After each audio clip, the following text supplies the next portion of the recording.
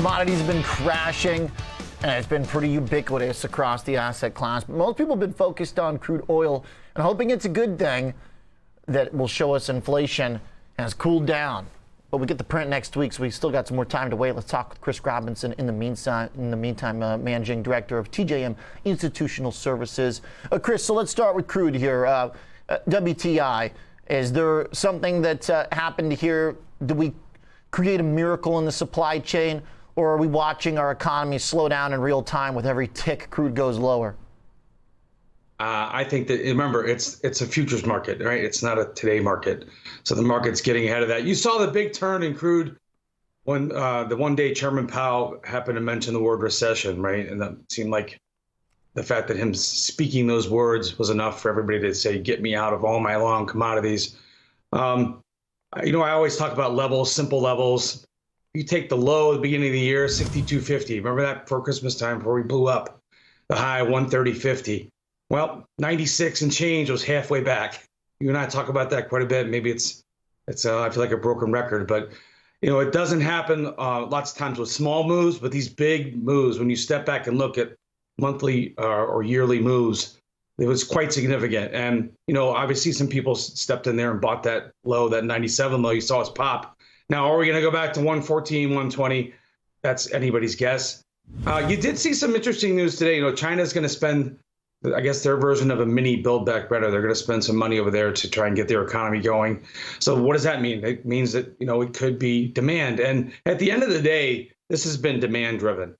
No two ways about it. It's been waking up since the forced shutdown. It's COVID really had long reaching effects.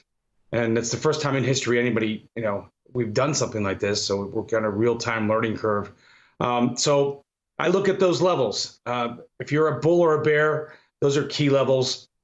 96 is going to be a big level holding on. Obviously, $100 gets everybody's attention. But if you pull back to the entire move from the 2020 low, and I've talked about this for a while, 2020 low, we were multi-year lows in a lot of commodities, 25-year lows in the price of lean hogs, decade-year lows in soybeans and corn. Well, we had a 2-year tremendous rally. And lo and behold, on this last pullback, corn lost half of that 2-year rally. That's where we stopped. Wow. Cotton lost half of its 2-year rally. Copper lost half of its 2-year rally. So it's quite impressive how, as smart as all the money managers are out there, right? They're all top of their class, 1,600 SATs. when it really gets going, lots of times the computers take over and they go to those simple levels. Everyone becomes sheep. Yeah, everybody becomes sheep. And, you may be a sheep wearing a $50,000 watch, but you're still a sheep. So copper looks like it's in free fall.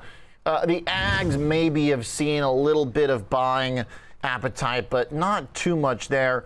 Are any of these looking stand out as stable to you, or is this just going to be extreme volatility no matter which one you're in? Do any of these commodities to you look like an obvious buy on this dip? Well, we already had it. Really, 3 days ago, we bottomed out, and especially wheat. Wheat lost its entire rally. God bless whoever it was at the UN that said we were 6 weeks away from running out of wheat, because that was the stone cold top. And, literally broke $5 a bushel, which is tremendous. We lost the entire rally in wheat. I don't care if you look at Chicago, Kansas City, or spring wheat. It came back, or if we didn't lose the entire rally, we lost 65%. Another one of those Fibonacci's that we look at. So that's overdone. People have already stepped in and bought that. Wheat's $1 off its low from 3 days ago. So there's opportunity out there. And you and I have talked about this before. Wheat, for a while, that's all anybody wanted to talk about was wheat. Well, it cuts both ways. And if you were long and did not have an exit strategy, you got hammered or certainly had to make a lot of margin calls. It's not a game for the faint of heart, and you have to be very disciplined.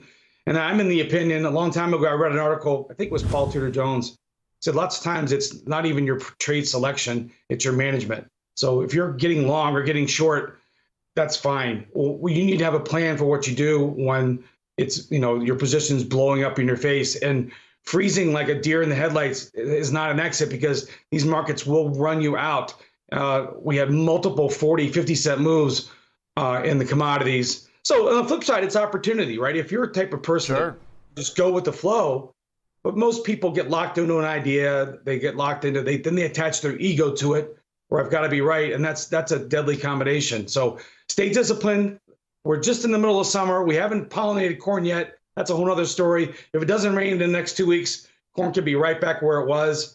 That is going to be the trade to watch for the next 2 or 3 weeks if you're focusing on ags. All right, I like it. Good stuff, Chris. Thanks. Always fun convo, like the color. Chris Robinson, Managing Director at TJM Institutional Service.